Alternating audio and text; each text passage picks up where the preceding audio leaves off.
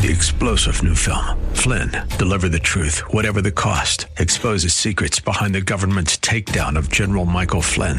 Flynn knew what the intel world had been up to. He ordered the first audit of the use of contractors. This set off alarm bells. He told the truth. He was the most dangerous person for Donald Trump to hire. They had to get rid of Flynn. Flynn, deliver the truth, whatever the cost. Available now. Watch it today. Go to salemnow.com. salemnow.com. WLCC Brandon. Faith Talk Tampa. Download the Faith Talk Tampa app or listen on TuneIn and Odyssey. The following is sponsored by Verse Ministries and is pre-recorded. Those who will not endure sound doctrine are people in local churches, people who claim to know Christ. And they're the ones, Paul said, who are going to accumulate for themselves teachers to tickle their ears. And what he means by that is teachers who will tell them messages that feel good. They'll tell them what they want to hear to make them feel good. These are religious people, but unsaved people. And they're going to, at some point, turn away from the truth to listen to myths. Therefore, because that's coming, it's already come, but in Paul's day it was coming in the church. Paul tells Timothy that while at the present time there are people in local churches who will still listen to him, it hasn't reached a point yet where they have what now we would call Christendom, where you have lots of churches who are liberal, don't preach the gospel, don't care about the gospel. But in Timothy's day, while that still existed, and people listen to you in local churches, he's telling him to preach the word. In and out of season means there is no out of season. Preach the word all the time. In doing so, Paul said, you are to do the work of an evangelist and therefore fulfill your ministry.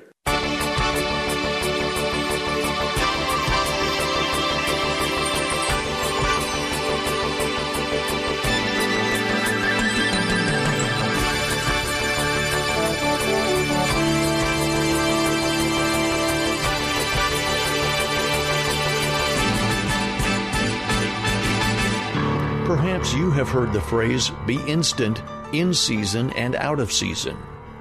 Well, that means there is no off-season to the gospel. We are to preach or give the gospel all the time. In doing so, Paul said, you are to do the work of an evangelist and therefore fulfill your ministry. We are ready to continue in our Unity and Spiritual Growth series today with our teacher, Pastor Steve Kreloff.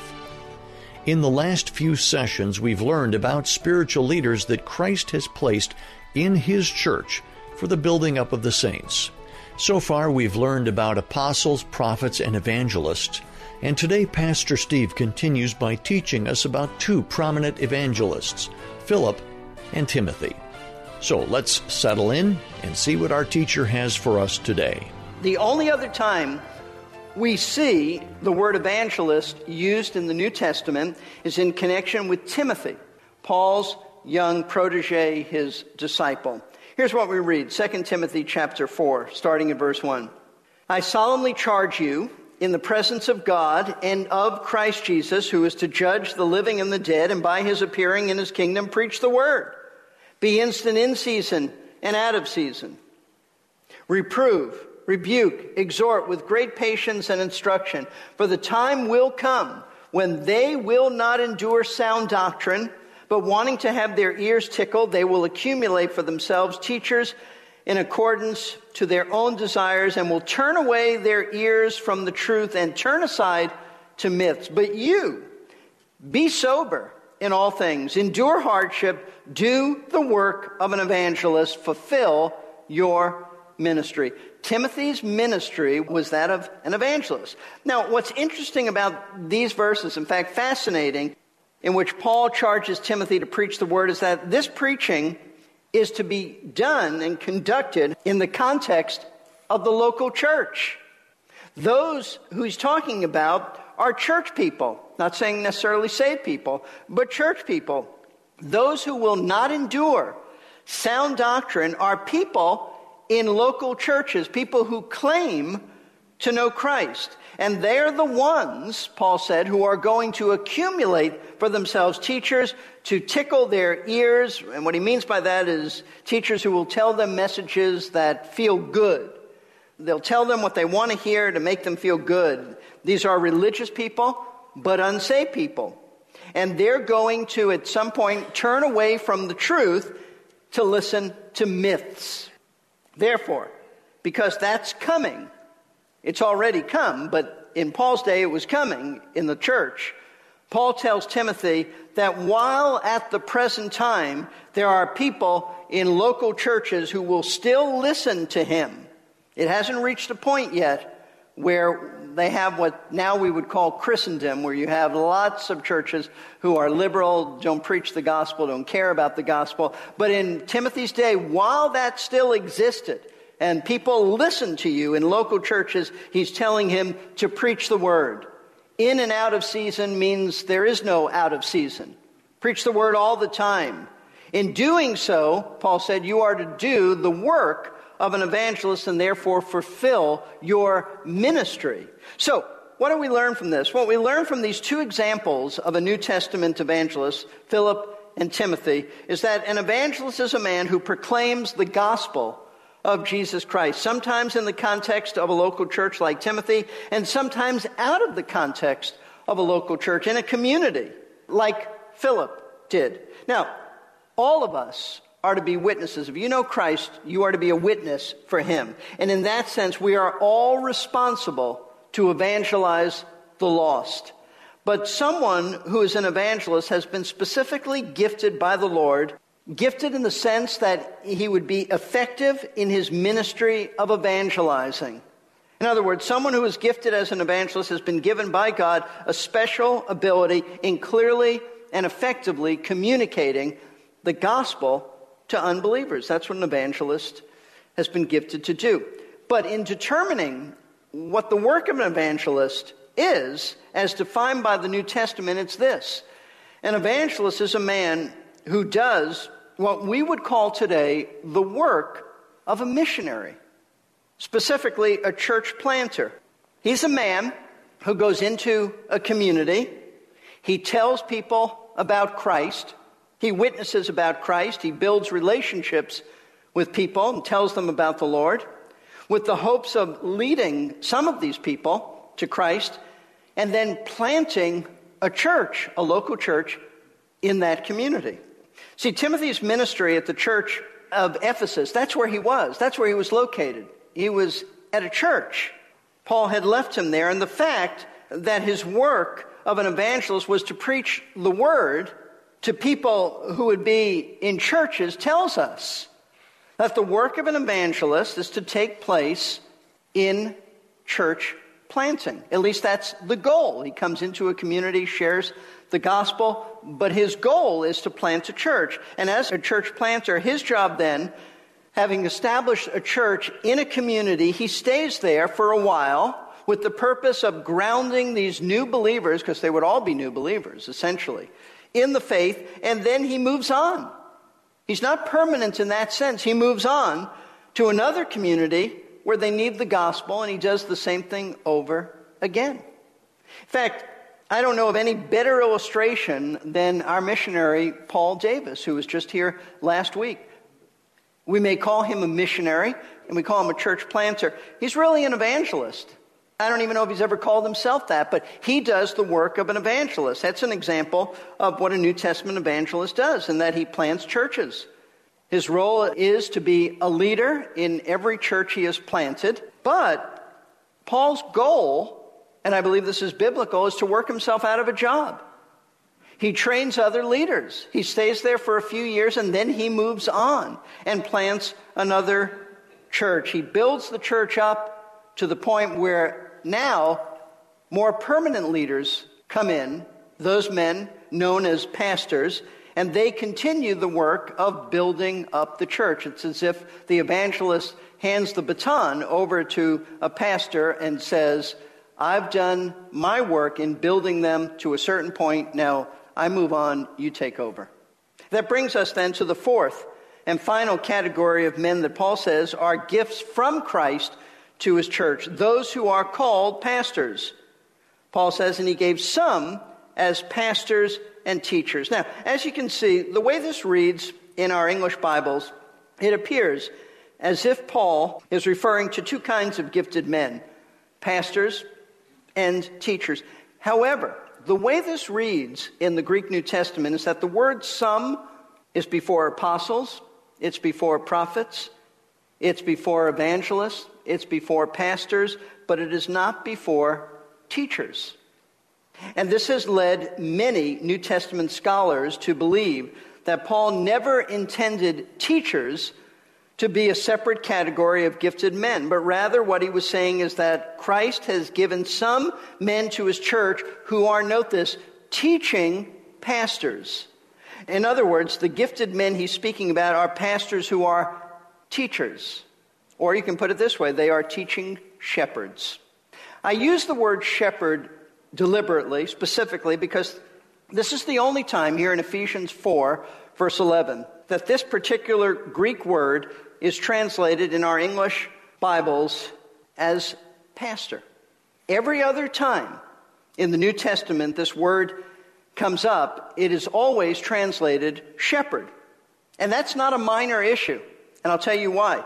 The reason I say it's not a minor issue is because it gives, if you use the term pastor, it gives the impression that the term pastor is a title, as in Pastor Steve or any other of the pastors here, when in reality it's not a title, it's a function. It's the function of shepherding. It's a function of being a shepherd. It's not a title. It describes the work that a man does. You see, what Paul is talking about are men who have been given teaching gifts by Christ in order to function as shepherds in the local church. And the way they shepherd the church primarily is by teaching the church the Word of God. See, unlike the New Testament evangelists, those men move around. They plant churches and then they move around. But a pastor, teacher, doesn't really do that. He's supposed to stay in a place. He stays in a local church. He teaches the flock so that the ministry of the word is a continuing ministry to the flock. That would not be the case with an evangelist. His job, as I said, is to work himself out of a job and repeat the same process in some other place. But a pastor stays in a place and teaches the congregation. And in case you're wondering, where does the term elder or bishop fit into pastoral leadership? It just says pastor teachers. What about elders? What about bishops? I want you to know both of these are not different leadership positions. There's no such thing as pastor over here, and then you have some who are elders over here, or even the term bishops, or sometimes translated overseer.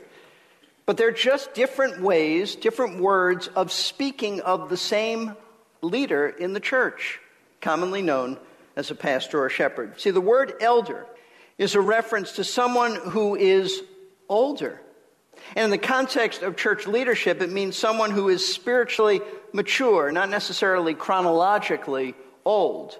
In other words, it refers to his character as a mature Christian man, regardless of his age. The word bishop, sometimes translated overseer, means exactly what it says, to oversee. That's what the word means, to be a guardian. He oversees the church. A bishop is one whose job is to oversee the church, to guard it, to lead the church. And both of these terms, elder and bishop, are used in the New Testament to speak of those who pastor the church. They're all the same leadership position, just different titles to express different things. For example, in 1 Timothy chapter 3, Paul lists about 20 qualifications for an elder. But in Titus chapter 1, he lists basically the same qualifications, and he speaks there of elders who are overseers. So, for example, in 1 Timothy 3, verses 1 and 2, we read, it's a trustworthy statement. If any man aspires to the office of an overseer, just think of the word bishop. It's the same Greek word, bishop, overseer. It's a fine work he desires to do. An overseer then, and he lists these qualifications, must be above reproach, the husband of one wife, temperate, prudent, respectable, hospitable. Notice this, able to teach. He mentions others. I just read that. But in Titus chapter 1, verses 5 and 7, we read this. For this reason I left you in Crete, that you would set in order what remains and appoint, notice this, elders in every city as I directed you. Well, I will read verse 6 because he says here, namely, if any man is above reproach, the husband of one wife, having children who believe, not accused of dissipation or rebellion. These are the same qualifications, basically, that he mentions in 1 Timothy. But here he says, appoint elders in every city. But notice verse 7, for the overseer must be above reproach as God's steward, not self-willed, not quick-tempered, not addicted to wine, not pugnacious, not fond of sordid gain. Notice he calls them elders and then he calls them overseers. He's using those terms synonymously. In Paul's mind, which is the mind of the Spirit of God giving it to him, elders and overseers or bishops are the same. Then in 1 Peter chapter 5, verses 1 and 2, we read, therefore I exhort the elders, notice, elders among you, as your fellow elder and witness of the sufferings of Christ, and a partaker also of the glory that is to be revealed. What does he tell the elders? Shepherd the flock of God amongst you, because elders are shepherds. Exercising, watch this, oversight. Oversight is related to being an overseer, not under compulsion, but voluntarily, according to the will of God, and not for sordid gain, but with eagerness. So here in Peter, you have elders used synonymously with shepherds or pastors, and it's used synonymously with overseers or bishops. So he's exhorting elders to shepherd and oversee the church. But I think what's really helpful is Acts chapter 20, verse 17 and then verse 28. This is Paul's farewell address to the elders of the church at Ephesus. He has called them to Miletus, and he's giving them his final words. We read this. From Miletus he sent, verse 17, to Ephesus, and called to him the elders of the church. So who did he call? He called the elders. Here's what he said to them. He said a number of things, but I'm just jumping to verse 28. Be on guard for yourselves and for all the flock among which the Holy Spirit has made you what? Overseers, but they're elders, yes, but they're overseers. And what are they to do? To shepherd the church of God, which he purchased with his own blood. So he's talking to elders, telling them that the Holy Spirit has called them to be overseers, and they are to do the work of shepherding the church of God. See, here's the thing you want to keep in mind. All elders are pastors. If a church is going to follow the biblical pattern in teaching, all elders are pastors. And all of them are to teach God's word as pastor teachers. There's no hierarchy. They're all to teach God's word as pastor teachers. There's to be no such thing as an elder who has not been gifted in the area of teaching God's word. In fact, in 1 Timothy 5:17, we read this. The elders who rule well, and notice there's a plurality, who rule well are to be considered worthy of double honor, especially those who work hard at preaching and teaching. There are some who would be what we would call full-time elders, full-time pastors who work hard. They labor in the word and doctrine. Not all elders can do that because of time constraints. But what Paul is really saying is all elders preach and teach. Some just preach and teach more. Paul specifically says that elders are to preach and teach. And one of the qualifications, I just read it earlier but went over it very quickly from 1 Timothy 3, is that an elder is to be able to teach. That means he's gifted in teaching the word. This is why when we read about local churches in the New Testament, we almost always read that they had a plurality, plural group of elders who led the church by teaching the flock. And there's a very good reason for this, as we'll see next time we study this. But I'm going to give you a hint. The one thing that ties together the ministry of apostles and prophets and evangelists and teaching shepherds, the one thing they all have in common is that their ministry involves the teaching of the Word of God. That's the one thing that ties them together. All of these men have been gifted to teach and communicate God's truth to the church, which ought to tell you how important Bible teaching really is in a local church. Jesus gave apostles and prophets to his church in order to provide the doctrine upon which we now build our lives. But their work, as I said, it was temporary. And so with the completion of the New Testament, the office of apostle and prophet passed away. We'll see them in heaven, but they're gone. But Christ also has given evangelists and pastor teachers now, and their job is to explain the inspired words of the apostles and prophets. That's what they do. They simply explain it. They don't add to it. They don't take away from it. They explain it. They teach it, and they apply it. So what they're doing is they're teaching the New Testament, the words of the apostles and prophets. And that's why evangelists and pastor teachers continue today as gifts to Christ's church, because their job is ongoing. There's always a need to explain Scripture by teaching. In doing so, they do a great service to the church, as we'll see next time. This is how Christ blesses his church. Listen, it is a thrill to be a part of a local church. I have been a part of this local church from the time I was in college, long before I was a pastor here. But it is a thrill to be a part of a local church because Christ is the head of the church, and he loves the church, and he blesses the church by giving to his church men who are gifted, not just one, but many who are gifted to teach the Word of God. So I would urge you, be committed. If this is your church, be committed to this church. If this is not your local church, be committed wherever you are a member. And if you're not a member, then become a member, because membership speaks of commitment and service and a submission to the leadership and a unity and a heart that says, we are in agreement with what you teach and believe. And then membership means you serve. You're involved in serving because that's why God has given you a spiritual gift. Pastors and evangelists are going to come along and help you with that gift so that you'll use your gift as a mature believer in a mature way. But we'll see that more next time as we study this. But if Christ is not your Savior, if Christ is not your head, if Christ is not your Lord, then you don't need a spiritual gift. You need the gift of eternal life. And that gift is offered to you in Christ. You just trust him. Repent of your sin, trust him, and his death on the cross for salvation. And you will receive the gift of eternal life.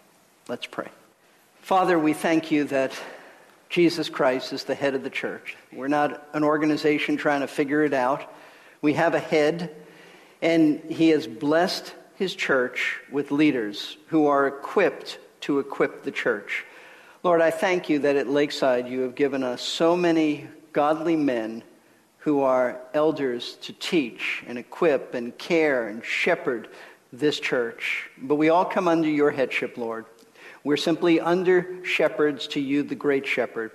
And I pray that as we've outlined tonight, those who you have given as gifts to your church, I pray that you'll help it to be clear in our people's minds about what apostles have been, prophets have been, what evangelists are, what pastor teachers are. I pray that at Lakeside, all of our congregation will look upon our elders as genuine pastors who shepherd them and love them and will someday give an account to you for the way they shepherded and led the church. Lord, I pray for all of our people to be active as members, committed to this local body, serving you. I pray that you will help them, Lord, to not be lazy, but be diligent in serving you, realizing that this is our time. This is our time, and we are to redeem the time, for the days are evil. I pray, Lord, for any here without Christ, that soon they'll have him, that you'll create in them, Lord, life and a thirst for you, and you'll bring them to yourself. And Lord, I pray for those who come sometime Sunday night to this isn't their church. I pray that they will be a great blessing wherever they are in a local church, and that they'll serve and be a blessing to their pastors. And so I pray, Lord, help us to do our part as a local church in loving you and following our leaders. And for those who lead here, Lord, I pray you'll help us to be faithful to expound the words, the inspired words of the apostles and prophets. For we pray this in Jesus' name. Amen. Today on our verse-by-verse program, Pastor Steve spent a lot of time talking about the final category of spiritual leaders given to the church by Christ. That is the pastor-teacher. Evangelists and pastor teachers explain the Word of God. They teach it and they apply it.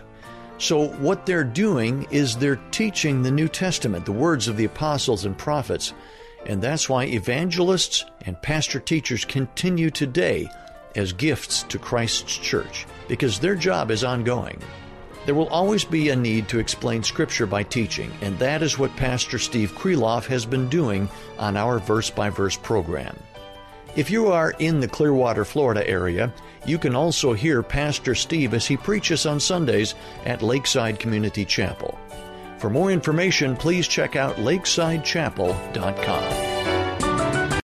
3-star General Michael J. Flynn, head of the Pentagon Intelligence Agency, knew all the government's dirty secrets. He was one of the most respected generals in the military. Flynn knew what the intel world had been up to. He understood its funding. He ordered the first audit of the use of contractors. This set off alarm bells.